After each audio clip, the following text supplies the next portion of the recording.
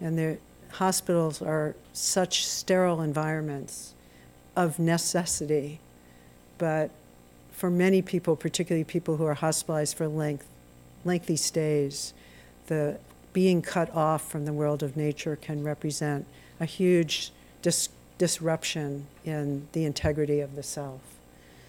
The example I have is a friend of mine who gave me permission to share this story, who suffered a electrocution event as a young man and was in an ICU for many months on the East Coast. And he describes a turning point in his healing was when a friend of his brought in a snowball, and he could have the experience of that beauty and that intensity from the outdoors.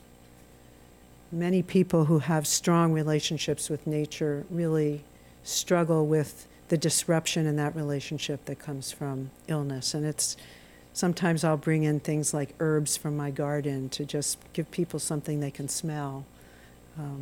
Of course, flowers for some people. I think it's part of why we do that.